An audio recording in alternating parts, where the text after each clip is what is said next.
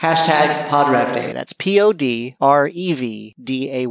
Hi, this is Flavia Marfella. I host Small Talks at Midnight. Hi, my name's Ali Pitts, and I host the Rusophiles Unite movie podcast. Hey, this is Garrett Godfrey with the Good Patron podcast. Hashtag PodRevDay. Our challenge to you right now is to think about your favorite podcast, why you love them, and what you want to say in your review or reviews. Then, write them, share them, and follow the rest.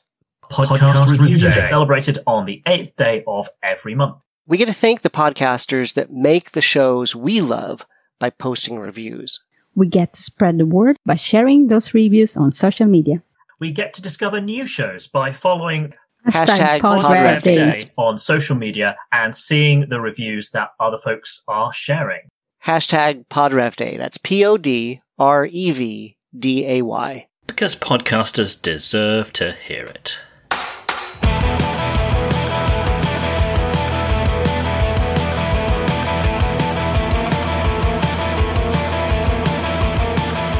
Please, Tatiana, hear me. Скажи мне, американец, в чем сила? А вы что, собираетесь на ней жениться? Да. Ух, красота-то какая, лепота. Таможня дает добро. И вообще не называй меня, пожалуйста, Вероникой. Кто я? Вот кто я? Отныне русская земля единый быть. Don't torture me, I can't live without him.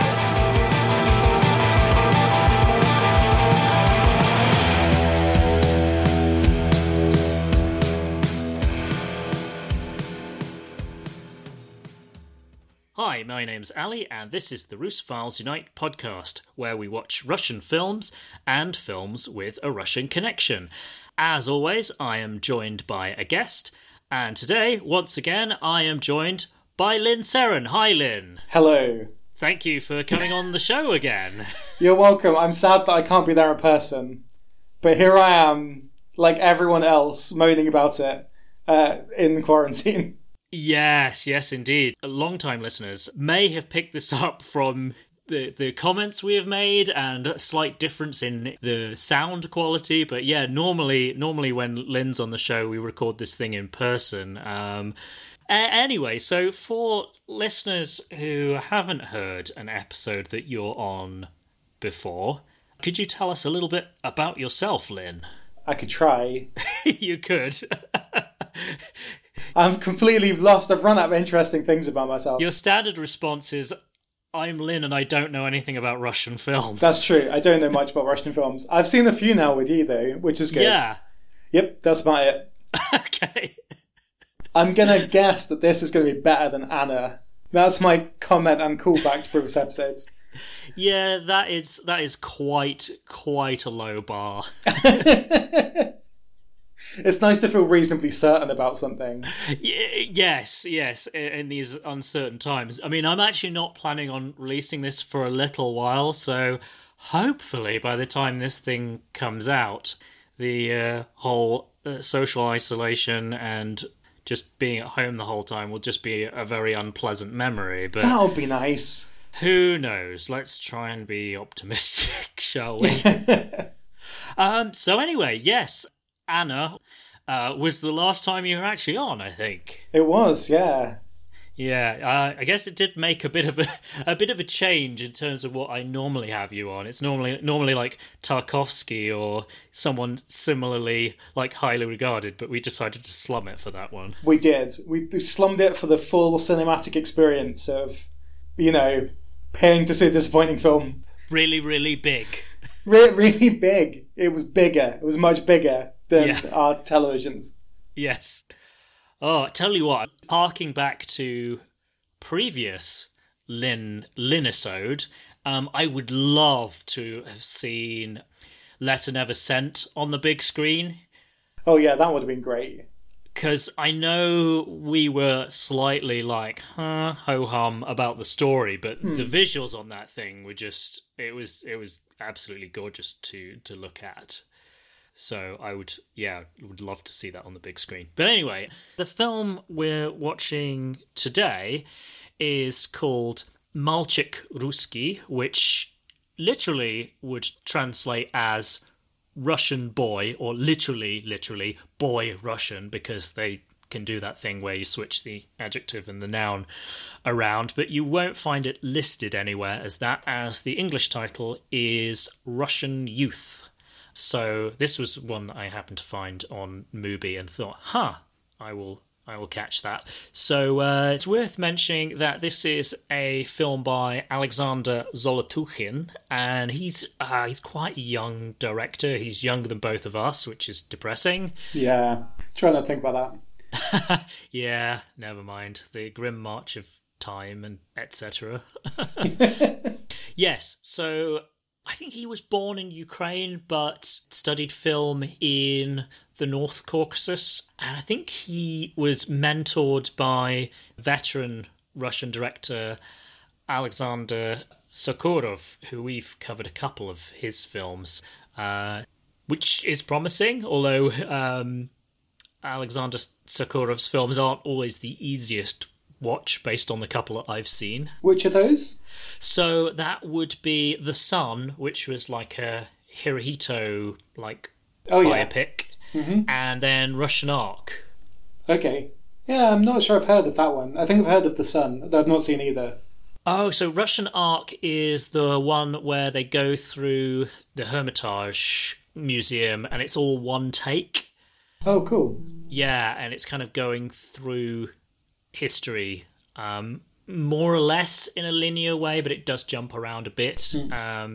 So yeah, that's the film. It's quite short. It's like just over 70 minutes, which is always nice.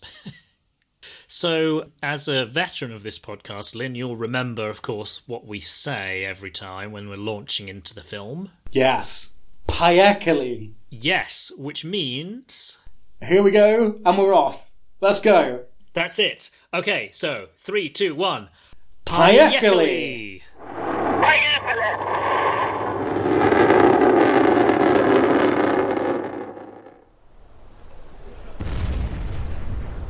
Спасибо.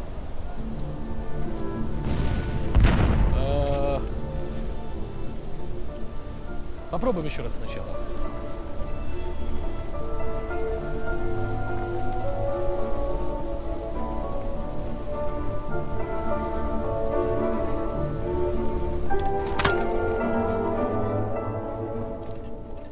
Лёшка.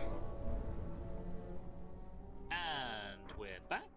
Lynn and I have just watched Malchik Ruski, a Russian Youth, and before we tell you what we thought of the film, we're just going to have a quick plot summary from Lynn. So if you haven't searched it out and watched it yet and you're worried about spoilers, this is the time to pause the podcast, find the film, watch it, and then continue with the rest of the episode. So, spoiler warning out the way, and over to you, Lynn. I feel like there's only going to be one major spoiler, and that happens right at the start. Yeah. I mean, just based on the trailer, which is that there's an orchestra for some reason. There is. I feel like that's the big thing. Is it the big thing? I don't know. Anyway. I would say there's another really, really big thing, but that was also in some of the summaries that I read. I managed to somehow... Oh, okay. I only saw the summary on Mubi, which was not that much of a spoiler.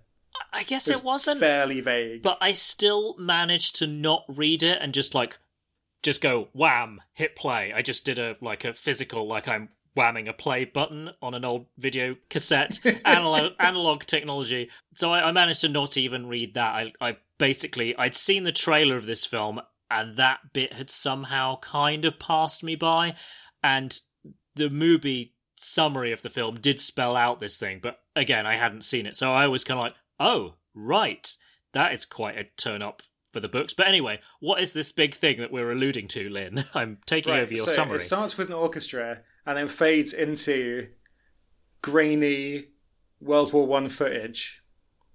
of trench warfare. And then there's a gas attack. And then our protagonist? Yep. Is he the protagonist? I guess I can't think of someone else that definitely is the protagonist, so let's say that he is. I mean, unless you want to say that there's an abstract protagonist, and that is war, or music, or youth. Or youth. Or something. Yes. The platonic ideal of youth. It's the platonic ideal of youth, yes. It's the protagonist. I guess. Yeah, so, specifically Russian youth, but that's already getting into the specifics, so maybe it's not platonic and ideal anymore. Well, we're Who about 30 knows? seconds into the film, 2 minutes into the film. There's a gas attack. Our protagonist, whose name is Alexei, but I don't think we find out for quite a long time. I might be wrong about that, and I just wasn't paying attention. I think that is mentioned earlier on, but never mind. So anyway, he kind of passes out and then wakes up in hospital, and it turns out he's gone blind because of the gas. And then he really wants to go back in the army and not get sent back home to his village. So a medic persuades his commanding officer that he should be allowed to stay in the army. So he stays in the army and becomes an air raid warning person. How does that work in World War One, though? So it's pre-radar. Mm-hmm. So it's quite just pre-radar. Very pre-radar. So it's like a big horn. It's directional, so you can hear the planes coming. That's the idea, anyway. So you sit in a chair with like headphones, basically, heads, tunnels, basically like rubberized tubes. It looks like rubberized tubes. If you've been in an MRI machine, it's just like the headphones they give you in an MRI machine. Kind of, but connected to giant cones instead of a radio. Big metal cones. So he doesn't need to be able to see to do this because he can just move it around. Right. And then if he hears planes coming, he just like whams this big bit of metal to let everyone know that there's planes coming. It turns out that there are planes coming, and then he gets to go to a village with his mate Nevsky or something. Is that his name? I didn't write it down. It's not quite Nevsky, but it is an N name. Something like that. Anyway, so they go there, and then his mate starts flirting with some girls and gets pushed out by some officers. And then Alexei's wandering along, and then the priest is like, "You're blind, mate. Come and live in the church." I'm paraphrasing. Also, I don't know if you spotted this, but the priest, so it was a Catholic priest. Yeah.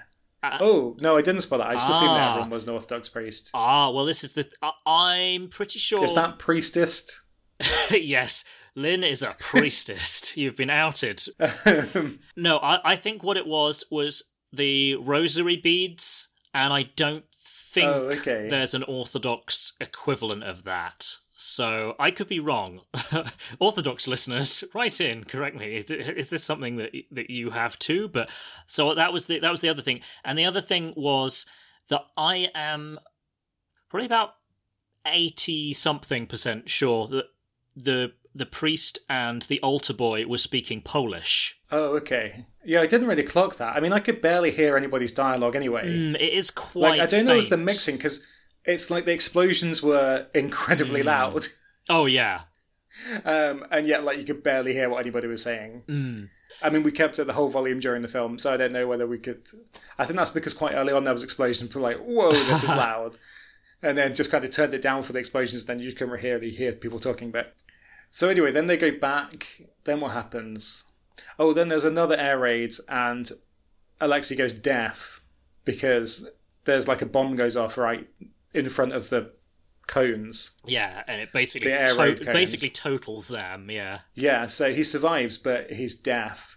And then the Germans show up and take everyone prisoner, and then he ends up back in the church, and this gets captured by this German guy, and then there's about 5 minutes of film left, and I cannot remember what happens. What happens at the end? Does it just pretty much end? It pretty much ends. They're captured, and that's sort of it. And I think we have a few more cuts back to the orchestra. Yeah, and it tells you what the pieces they were playing were. So this orchestra thing keeps fading in and out during the film. So they keep cutting occasionally to different members of the orchestra, in particular the conductor and the pianist. And they cut to other ones as well, but those are the two that they seem to come back to. Yeah. And we should say, this orchestra is basically, it's modern day. Yeah, it's modern day. 2018 or whatever this was filmed. Yeah. And it seems to be a youth orchestra. Most of the people seem to be, I would guess, late teens. Yes. There's a possibility somewhere in their early 20s. But just from the looks of them, that seemed to be, like, they were fairly young. Yeah. And was it me? This just might be because my hearing's a bit dodgy. But sometimes it seemed like the music that was playing in the film was not necessarily the music that the orchestra was playing. Or the orchestra that was playing music that didn't quite match the film. Or they kept flashing back to the orchestra and they were like practicing a piece that wasn't really a piece that matched the scene.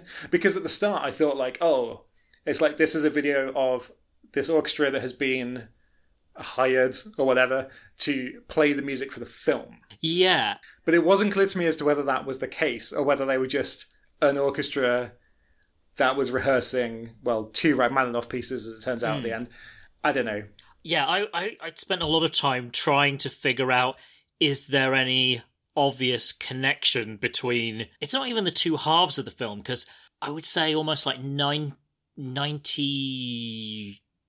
to 95% of the visuals are World War One. But yeah, I very much got the same sense as you did of sometimes the music is quite apropos to what's going on screen, and then other times it's kind of like almost like they're just warming up or they're playing something that's kind of not that relevant. Yeah, or they'd flash to the pianist and then you'd see him play notes and I was like, I can't hear a piano. And it's not like I have an amazing ear for orchestral music, I don't. So it could be that they were just playing really faintly in the background, and if you know about orchestral music, you could tell that. But I was like, I really can't hear a piano, and then maybe it would fade in gradually. Yeah, I really don't know how I feel about I mean, I feel like it's judgmental to call it a gimmick, but it clearly sets the film apart from, you know, it puts this into the category of this is an experimental film rather than this is a conventional film, because it's even some of the juxtaposition with when you do cut back to seeing the modern day orchestra, like sometimes it will seem like something quite upsetting will happen and then you'll cut back to a member of the youth orchestra just looking quite sort of perplexed, and it's almost it's like your brain is trained by the language of film, having just from watching a lot of films over the years, to kind of think like, are they imagining? Are they remembering? You're kind of like your brain reads a connection between the image because it's one after another. At least mine did. Like there was one particular moment where this was really strong. I forget what it was that you saw in World War One, but it was something quite upsetting, and then it cut back to a young woman looking quite pensive, and it was kind of like it's almost like she's having like a flashback from another life almost. It was quite bizarre. On a similar note, I wondered whether are they meant to be doing the music for the film? Like, imagine them. Sometimes they look up, and I'm like, they look at the conductor. Are they actually watching the film? Yeah. Like in the background, are they meant to be doing this, like accompanying? But then the other thing that they do that I hadn't talked about quite yet is that sometimes the conductor's voice from the orchestra like fades into the film. Yeah. During the World War One scenes. So he'll be like, "Oh, play that bar again" or something. So you get it. You kind of get it both ways. You get sort of cuts back to the orchestra, and you also get the sounds of not just of the instruments, but of the conductor. Yeah, what's going on like in coming that into room. The World One. Yeah. Yes, and there's scenes. a lot more of that than there are of actually cutting back and seeing visuals from the orchestra time. Yeah, it's quite odd, and like my knee-jerk reaction is just to kind of like write it off as like pretentious twaddle. But at the same time, I don't know how I feel about it. I mean, it's certainly going to make the film stick in my head. I'm not sure I know how I feel about it either. A bold choice. A bold choice. Because, and then I feel like I'm missing something, I don't know, because then I'm just, sorry, like you say, you go looking for connections in your brain and you're like, oh, well, maybe it's a metaphor. And then the immediate metaphor is like, well, it's hard being in an orchestra, but it's not as hard as being in a war. war. And you're like, well, That seems accurate. But also a tad like facile or however you pronounce exactly. that. It seems just a little straightforward. I mean, maybe that is what the director was going for, I don't know, but I mean, I feel like it's not a coincidence that it's a youth orchestra. No, that seems connected, intentional, whatever. Yeah, because you could have just had, I don't want to say like full-grown adults, but like, you know, seasoned professional musicians. Yeah. And I don't think it would be even more like, okay, I totally don't see the point. Whereas at least with the youth thing, you're kind of like, oh, okay, there's some kind of connection.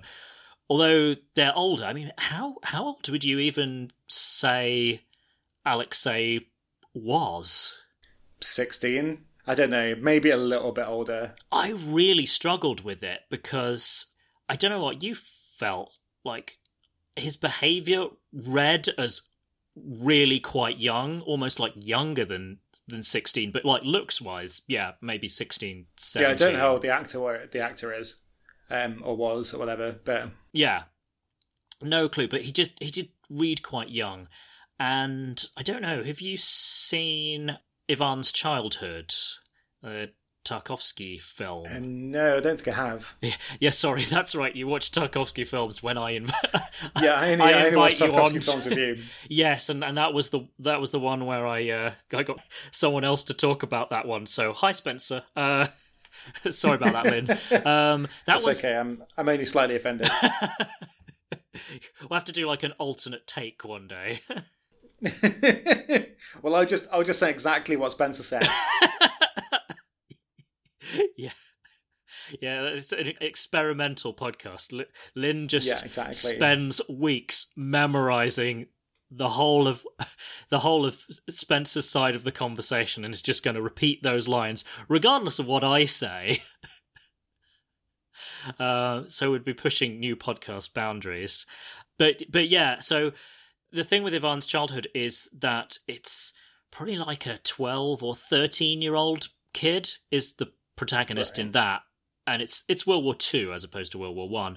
But he reads as really quite mature, and he seems to be really annoyed that people aren't taking him seriously because he's actually quite competent. Whereas Alexei in this, he's annoyed because people aren't taking him seriously, but also he is such a kid. At least that's how I felt about him. I don't know how you felt. Yeah, definitely. I mean, obviously, like, what happens to him is absolutely terrible, but at the beginning of the film, he just kind of annoys the heck out of everyone. Yeah, he's obviously very, like, naive, and it's like, oh, it's your first day of the job, like, welcome to this trench. Yeah. Have a gun. Yeah. Well, because we get a bit of them, like, moving up to the trench, and he's, admiring somebody's medals. And, like, apparently in all seriousness saying, like, how many Germans do you have to kill to get one of those? And the guy's like, oh, leave it. And then, like, a rocket comes over and he, like, dives for cover and everyone else is kind of like, kid. Which is really kind of mean. But on the other hand... Yeah, it's a little bit mean. But, yeah, like, that's probably what I would do if a rocket came over, frankly. That's fair. You know, I'm... in my mid-30s, but yeah, it just means that his kind of attempt to like be laddish and fit in is scuppered like from the start. But yeah, it's kind of interesting how people relate to him because like the guy, like the other guys in the ranks who are like in their 20s probably are kind of like annoying kids, whereas I think the older officers are a bit more understanding. At least that's the impression I got. It feels that way, apart from that one guy that like beats him. Oh yeah, that's a good point. Yeah. So how does that come about? So he's blind but not yet deaf at this point, and this ties into a little bit about the Russian Revolution, which I'm going to guess this is set like 6 months or so before. That's the feeling I got from it, but I don't know enough about the history. So they're going for food. All the soldiers are going for food, and there's a big queue, and there's not that much food to go around. But the officers have already been fed, and so the soldiers kind of get Alexei fed. Because they're like, he's blind, give him some food. He can jump the queue. So he gets food, and then the soldiers kind of push him towards a table to sit down. But it turns out it's the officer's table. But he doesn't know this because he's blind. So he sits down at the table, and most of the officers are kind of tolerant of this and can see he's blind and he's not trying to, like, take the piss or whatever the military term is. Yeah. Insubordination. Yeah, insubordination, whatever. And sorry. But then the officer next to him is like, this is the officer's table, and the other officer's like, it's all right.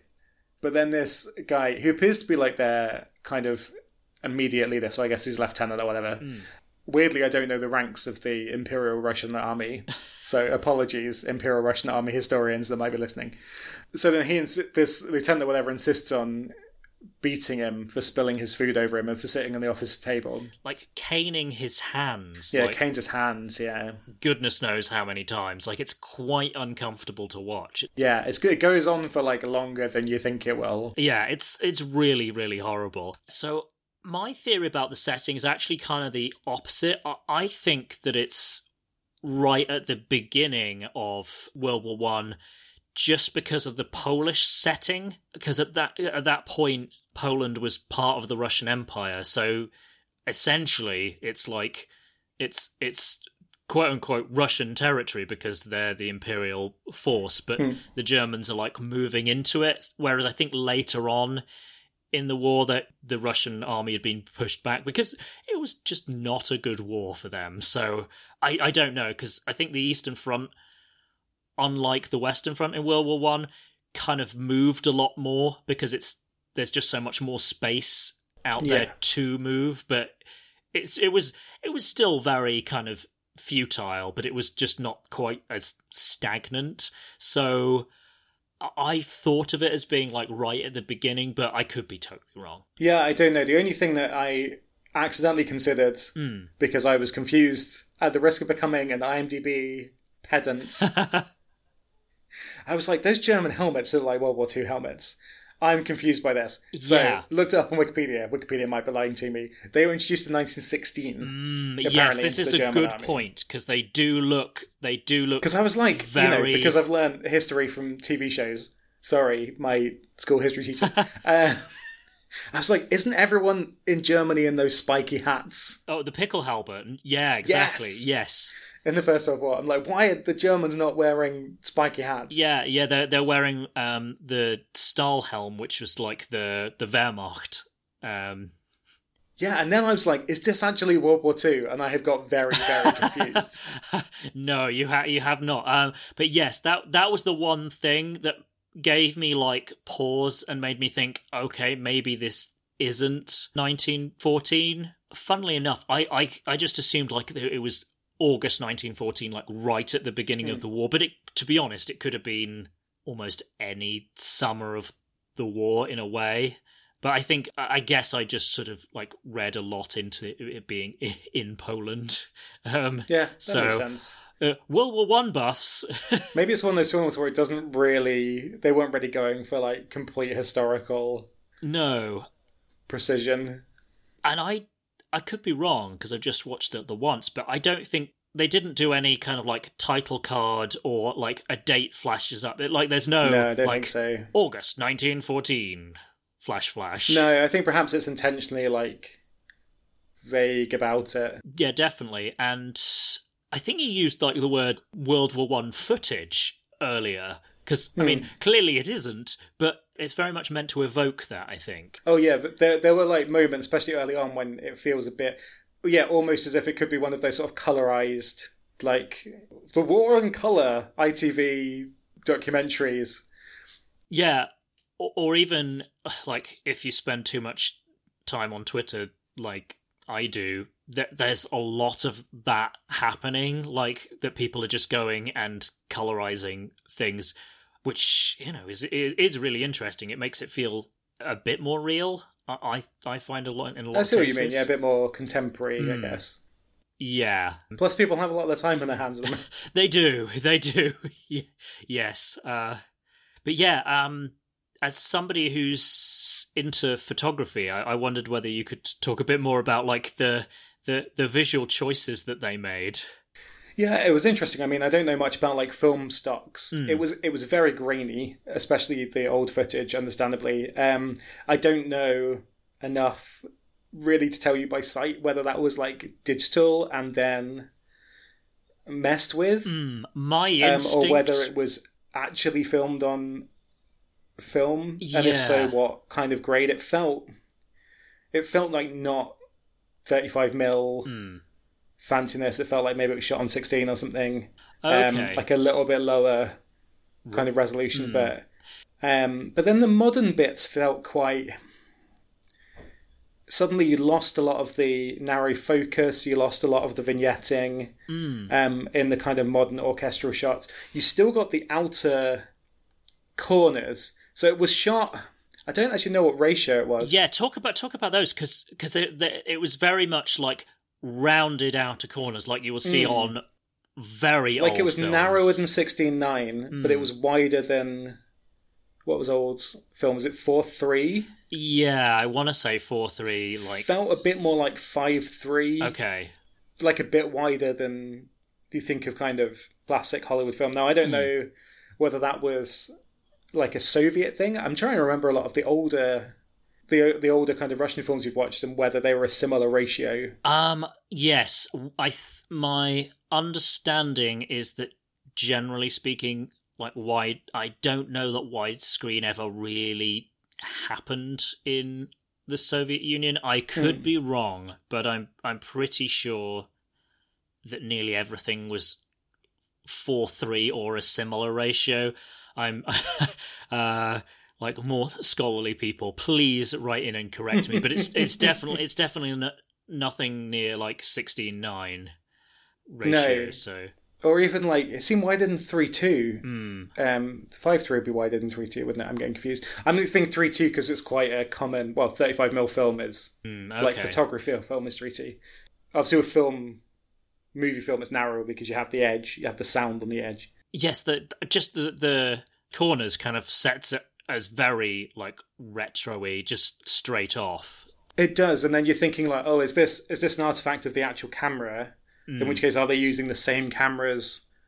Are they using the same cameras for the modern orchestral setting, so you get exactly the same kind of border, but they're using different film stock? Or is it all being shot digitally and then all that's added afterwards? Yeah. Because there was quite a lot of variation in the grain in the past as well. Like, in most of the scenes, it was fairly consistent, but then when there was explosions or gas and a lot of dust, like the grain got worse. There was kind of dirt on the...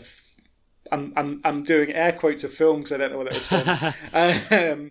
And like light leaks into the edge of the frame. But yeah, no, I would have been really like interested to hear how they shot it. Yeah, my instinct was that it probably was digital just for budgetary reasons, probably. Yeah.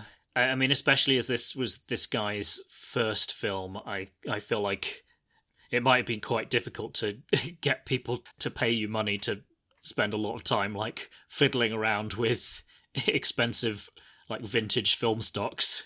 Maybe that would make sense. I guess totally you could put older lenses on it and get a lot of the visual. I mean, obviously that wouldn't give you the grain, but a lot of like the focus. Okay. That kind of like vignetting and sort of cloudier, narrower focus. Yeah. But I don't know. Who knows? It may well have all just been digital, and the original is totally clean and lovely.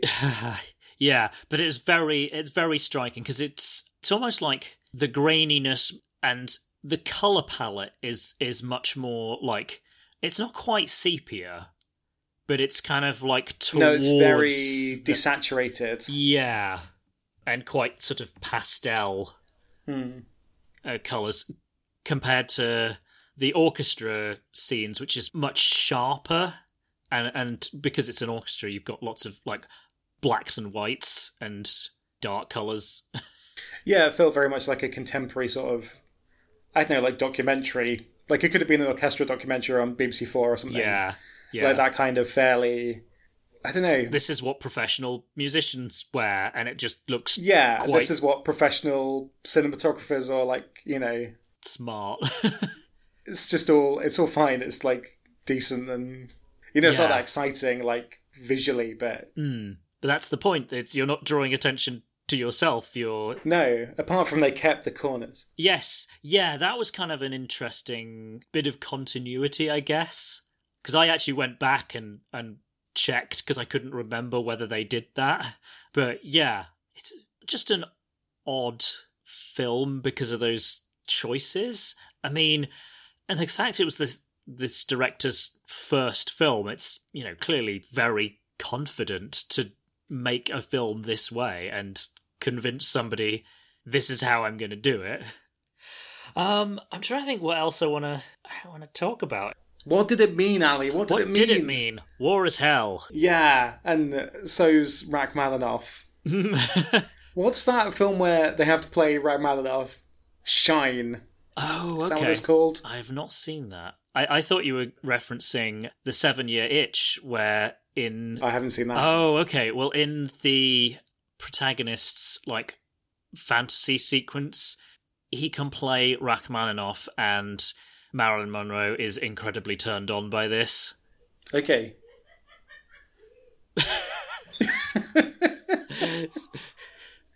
I don't know whether you're able to hear the laughter on the podcast. Who knows? I mean, it's quite apropos that we've just got this sound and who knows where it's coming from. Exactly, who knows what's coming from? Who knows what's going on? Is someone having a party? Are there some quarantine-breaking parties going on in this block? Who knows? Anyway. Yeah, I was going to say, it's funny because there's not that much of it that's actually combat for a war movie, you know? It's not an action film. No, it's not an action film, and it kind of feels like it might become one quite early on. Like there's the gas attack, and then the Germans start like crossing no man's land, and you think, oh, is there going to be a firefight? And then, you know, is this guy going to get killed, or people get captured, or... Because it does look quite a desperate situation from the gas attack, because it's just definitely like taken out almost the whole unit, and those who haven't been taken out by the gas have been blown up by shells. We should say it's not a graphic movie, really. No, not that there aren't any parts that are distressing. No, but it's really not. It's really not a graphic or a gory movie. I have no idea what the rating is, actually. But that's a good question.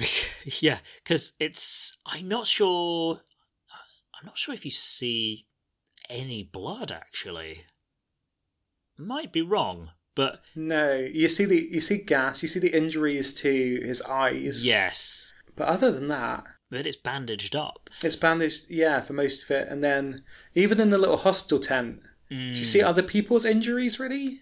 That's a good point. You do see lots of people, like, lying on stretchers, but they never, like, zoom in on somebody's amputated leg or anything like that. No, they don't. Yeah, could have if you wanted to make that kind of a movie, but... Because, I mean, obviously, seeing, like, actual gory wounds is psychologically traumatic as well, clearly. But it's kind of like, the upsettingness is mostly sort of by implication, rather than stuff that you, the viewer, sees. Yeah, I agree. And even when there's fighting near the end, when the Germans are shooting... And, like, someone gets hit, you don't really see it. Yeah, he just kind of crumples into a pile. And you hear a lot of... Yeah, same thing with the air raid. You see shells and you see explosions, but you don't see people getting hit. Yes, this is not Saving Private Ryan or Hacksaw I'm trying Ridge. to find the BBFC rating for Russian youth. I regret Googling this. The BBFC has no results. The closest result is young Russian sluts. Oh no. So that's ruined my Google search history. Yeah. Yeah, that's gonna lead to some odd predictions coming up. I would guess the rating for this would probably be a 12, but on the other hand...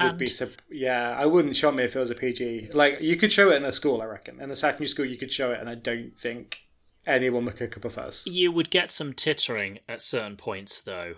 Oh yeah, there's dongs. We forgot about the dongs. How could you forget the full frontal male nudity, Lynn? Oh yeah, good point. It's probably an 18, isn't it? Because it has full frontal nudity in it. It's something... Oh, it might be a 15. But there's probably... I think there's some kind of cut-off where, like, if it has full nudity in it, then it. Yeah, I think a lot of it would probably come down to context, and because, like... It's definitely not sexual. I mean, yeah, say that, but...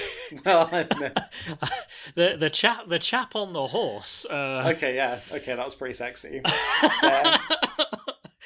Dear listener who hasn't actually checked out the film, there is a point at which a Russian soldier is doing some very bareback riding. Just when you thought this was a film you could watch with your children. Right. There is... I mean, that I don't think you actually see... No, there's a guy that jumps in the lake, isn't there? Yes, and you see him from a bit of a distance, and you can definitely see something swinging around. But yeah, but yes, it doesn't feel like it's definitely not like lingered upon. No, it's just, this is what people did. Yeah, yes, because it's just they're all men being manly together, and that involves nudity apparently. Yeah. I kind of forgot about it because it seemed like pretty inconsequential to the rest of the plot. I'm just being really immature. I mean, no, I understand what you mean. But yeah, the guy on the horse, like he's clearly not wearing anything, so you just kind of see like pubes. But it's just like that's. Why do we always see films with dongs? Yes, because there was factual bathhouse wang in. Oh yeah, that was factual wang. Was that in How I Ended the Summer? It was, yeah. Like you briefly see the older chap in that. That's right, you do. But anyway, I feel like we've spent way more time than that probably deserves. But yes, content warning for that. Oh, but sorry, I'm lingering on the nudity, but we also get the first person who is the listening device operator. Oh yeah. We first stumble upon him, and he's not really putting his full attention to the job, or at least not the job his mind is supposed to be focusing on, because the officer and Alexei come across him, and he's just got some like nudie photos that he's just oh, that's right, sexy boudoir photos of presumably his partner. I don't know, it wasn't clear. I just kind of assumed that there were some sexy photos he'd bought somewhere. One of them appeared to be signed, but I don't know whether that was a thing that people got like, oh, it was cool to get like signed photos from a dancer or something. Yeah, that's sort of how it read to me. This is pushing up the classification. It is, again. Yeah, it is pushing up the classification. I've downloaded the BBFC guidelines. Okay. Well, I'm doing this. Nudity with no sexual content is in principle acceptable at all classification levels, but will not generally occur more than occasionally in a U. Yeah. I don't know where we're going with that. Yeah, it's good to know. But yeah, I definitely feel like the photos are nudity in a sexual context. I feel like that's much more of a sexual context than the bloke jumping into the thing. Yes, this is not like reproduction of like Botticelli's Venus or something.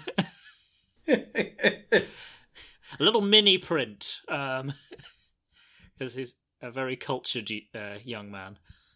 Then the officer rips, or it might be the sergeant or something, rips up his pictures, doesn't he? Which seemed really harsh.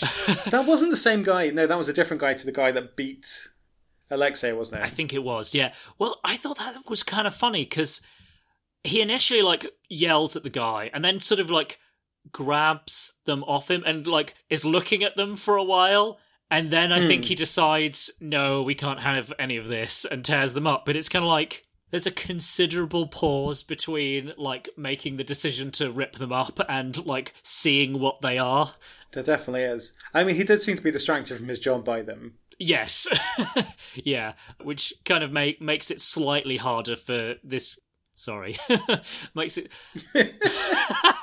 Oh no. Oh no. Yeah, so this makes it slightly more difficult for I like you just laughing at my strategic change of words. I'm going to have another go at that. Keep all of this. Yes, it's gold. Yes. So, yes, slightly, yeah, it does make it slightly more difficult for this guy to argue that he should keep his job, considering he's not exactly giving it his full attention. But yeah, so he's replaced by Alexei, and yeah, I thought from the trailer that we were going to spend a lot of time with the listening device, and we really don't. I'm kind of glad that we don't, because in a sense it's like, well, yeah, you get the idea. Yeah, it very much like serves its purpose of like, it's not really in the film for longer than you think. Yeah.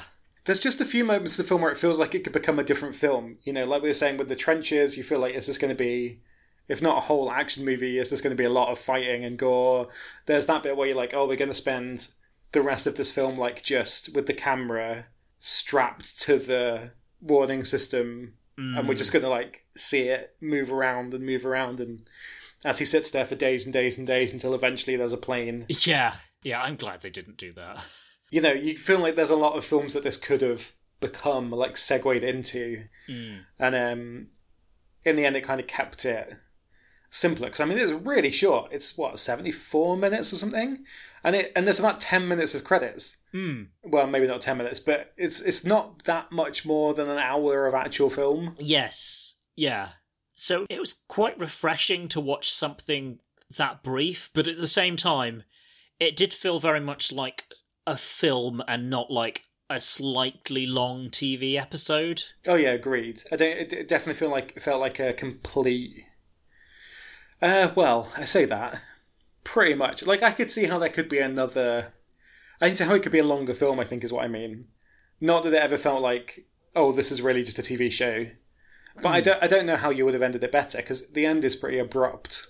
But I mean, what do? Do you have half an hour of them sitting around in a like German prisoner of war camp or something, and then like Alexei like runs into a guard and gets shot or something, or like sits there, or like everyone else goes and gets food and he doesn't or something? Like, I see what you mean. Like, I don't see what you would have said, achieved. Yeah, when doing that. Yeah, because you kind of get the point that this was like a pretty miserable experience to be involved with. I mean, it really highlights just kind of the technological difference between what the Russian army was working with and what the Germans were working with. Like, just down to, I feel so bad for the Russian soldiers at the point where the gas comes down and they've basically got like these cotton masks and goggles. Yeah, they're not much more than like handkerchiefs and sunglasses, are they, really? It's just like in a pouch, and you just kind of have to open it up and just, kind of put it on. And obviously because the German soldiers are using gas, and gas has a tendency to blow around places, they're wearing gas masks too, but it's very much like, this is clearly, we've prepared for this eventuality, rather than like the Russian army look like, okay, so they know gas has suddenly become a thing that they have to deal with, and this is kind of what they can do in a pinch, rather than something like that they knew they had to prepare for. Actually, to be honest, now that I think about it, I think just based on the use of gas means that it's probably later on in the war, like 15 or 16, because I don't think they were using gas from the off, so that might be the answer to that. But in some ways, maybe that doesn't matter in some sense. Like, this isn't meant to be like a literal depiction of an exact moment in World War One, and is more meant to be like just a general like evocation of that period. That's how it felt. I mean, there weren't that many named characters. There wasn't, it didn't feel like it was trying to. I mean, it had a sense of place, but it didn't feel like it was trying to have a very specific sense of place. They don't really. I mean, like you said, there's bits of Polish or something, a mention of Poland, but it's not. It doesn't feel like, oh, this is, Gdansk, and it's the 27th of May, 1916, and the Germans are, 7.2 kilometers away, and yeah, you know what I mean? Like, it's not trying to.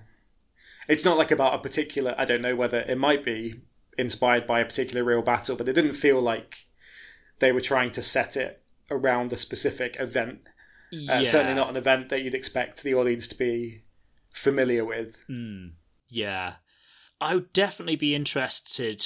I mean, I'm always interested to hear like feedback from Russian listeners, just because World War One is just generally not at least to my mind, not a subject that comes up very often in Russian, like, popular culture and film and stuff like that, just because it was so awful and led to the revolution and the Civil War. So it's kind of like there's not a lot that kind of lends itself to, like, oh, let's make a story set in this time, you know, whereas, like, obviously World War II was horrific, but it's kind of like there's a lot to be said for, well, at least we won kind of thing.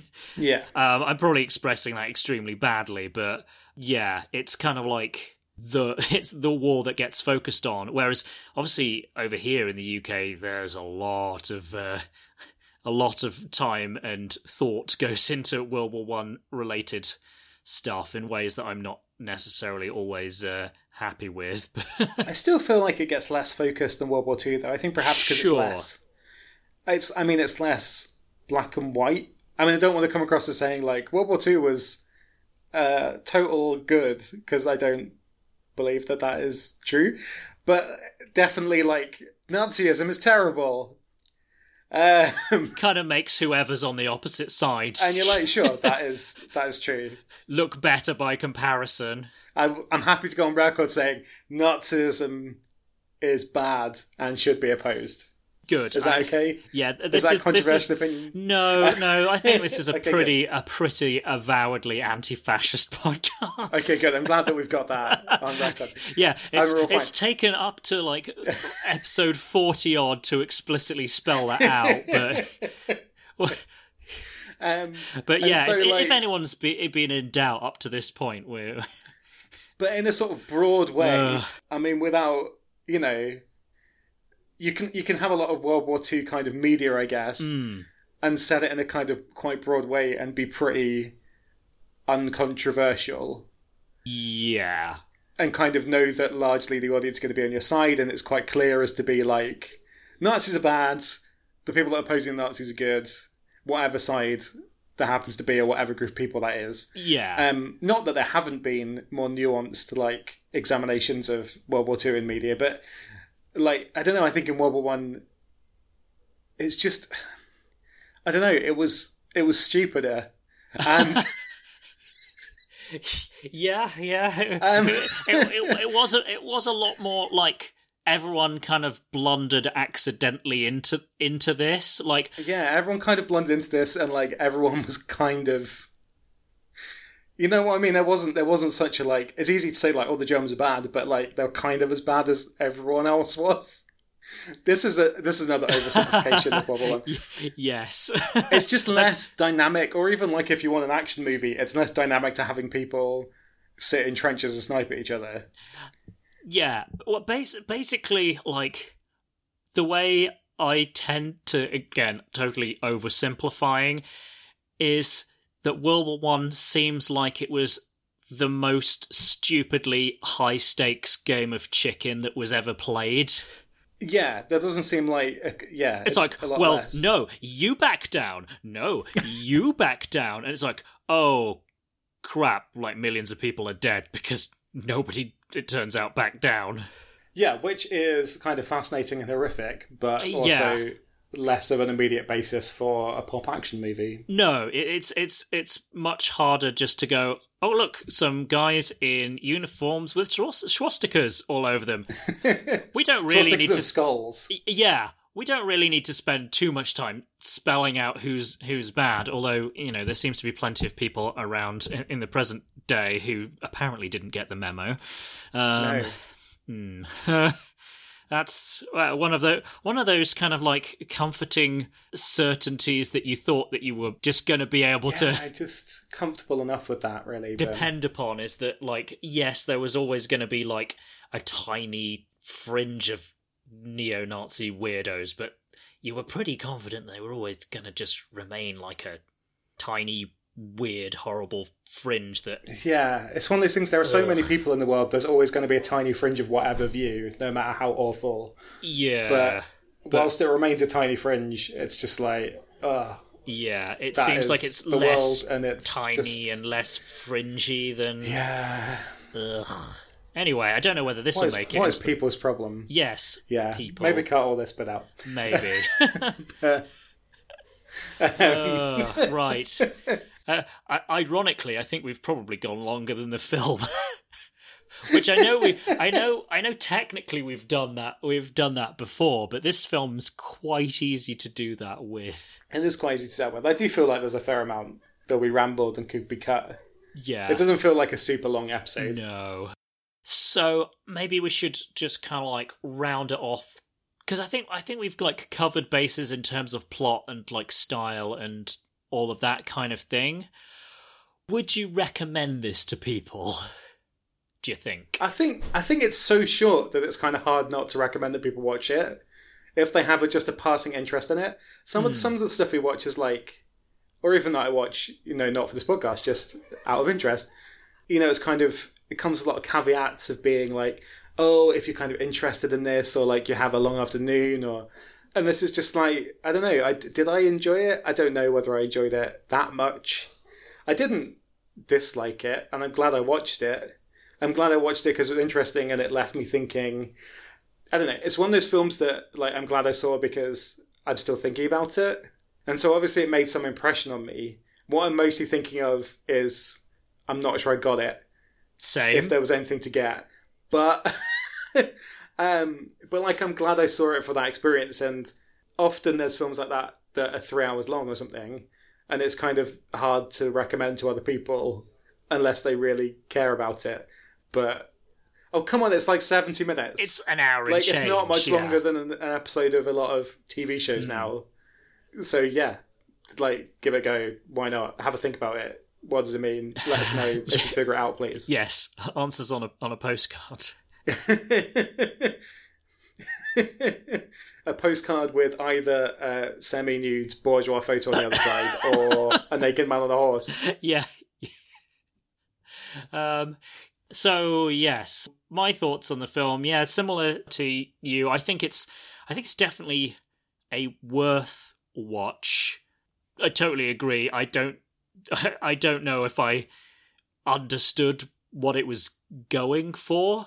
I admired it for like doing its own thing, and I found it kind of interesting that something would as clearly sort of like disrupt the sort of suspension of disbelief of like a conventional film, you're just in the world, whereas this kind of like will yank you unceremoniously back to the present day and then like dunk you back in.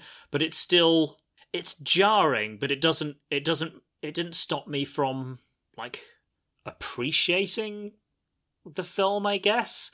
It's weird.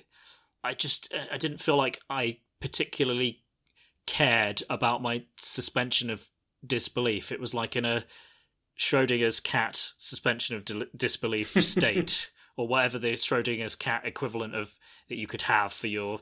I'm probably going to cut this out as well because I don't think it even makes sense as an analogy.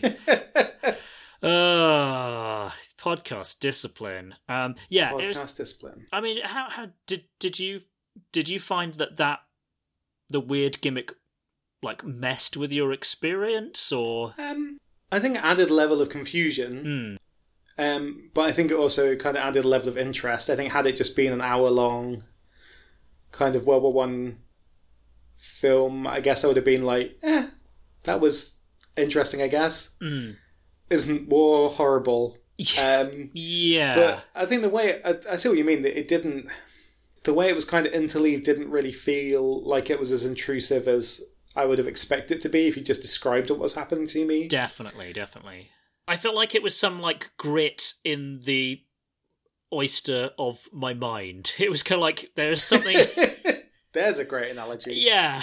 It's kind of like, this is kind of coarse and rough, like sand. It gets everywhere. Sorry, a little Star Wars Episode 2 allusion.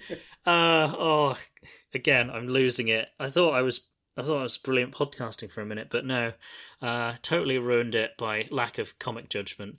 It's fine. But yeah, I feel like there was, just because there was that something that was kind of like, what's this doing in here? Just like stopped my brain from going to sleep, even if it was like kind of a jarring thing. And I don't know if that's good, but it's an interesting technique as a filmmaker to just be like, hey, I'm going to prod you with this thing. Yeah, and it wasn't a kind of sort of in dialogue with each other, but not in a way that was very clear. Yeah. Because there wasn't that direct, like, which would have been really jarring. Sure. There wasn't that sort of direct thing where, like, oh, someone in the old bit, the 1916 bit or whatever, like, reacts explicitly to something that the conductor says. You know, which probably would have been taking it too far, but it might was, have been, yeah. Yes. Yeah. Sure, watch it. Yes. It's short, and it's, if nothing else, worth your time to see an interesting bit of filmmaking. Definitely. Cool. Well, thank you very much, Lynn, for joining me for this... You're welcome. Thank you for having me. Art house film. Next time in person, I hope, but we will see what happens. That would be lovely, yes. Before we disappear, is there anywhere on Tinternet that people wanting to get in touch can do that?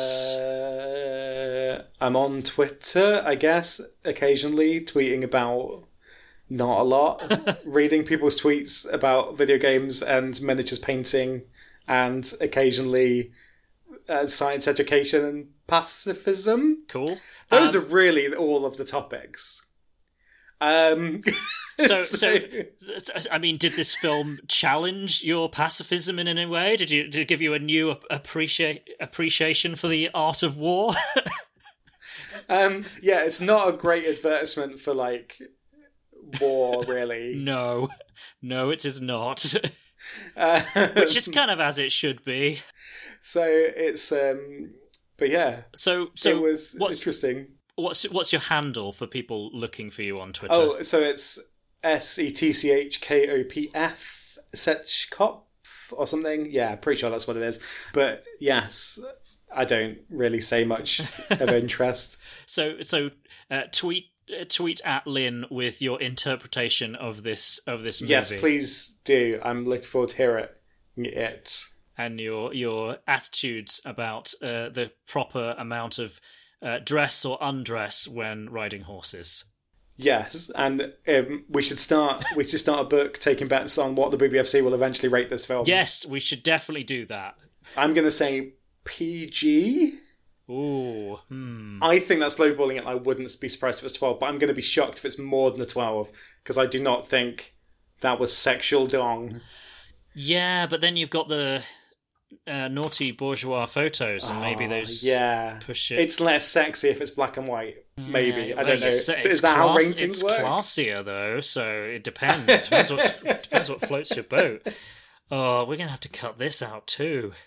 This is meant to be a family... Well, I don't know. I mean, most of the episodes have the E sticker on them in case somebody says something rude, but... Anyway.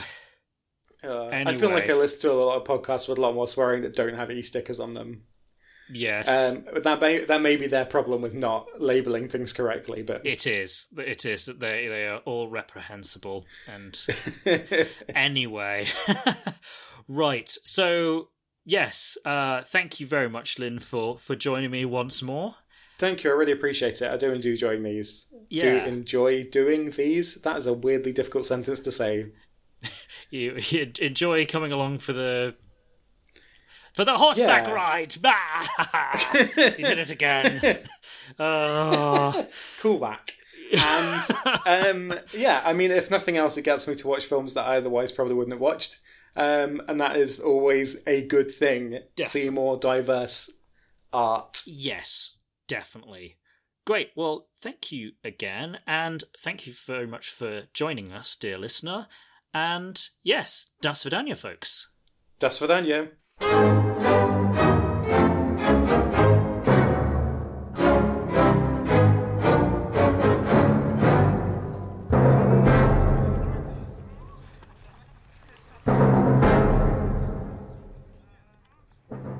So that's it for this episode, but before I go, I'd like to thank Sasha Ilukovic and the Highly Skilled Migrants for the use of their song Cold in our intro. You can find that song and the rest of their back catalogue on Bandcamp and Spotify. If you're enjoying the show, please consider supporting us by leaving a rating at Apple Podcasts or at podchaser.com. That second one, Podchaser, even lets you rate individual episodes, so if this episode particularly stood out to you, you can let other listeners know that you enjoyed it. Recommending the show on social media is hugely helpful as well. If you can spare a moment or two to do that, it would really make my day. Thank you very much. Speaking of social media, please find us and say hi on Facebook, Twitter or Instagram. You can also drop us a line at roosefalesunite@gmail.com. Thanks again for listening, take care of yourselves, and bye for now.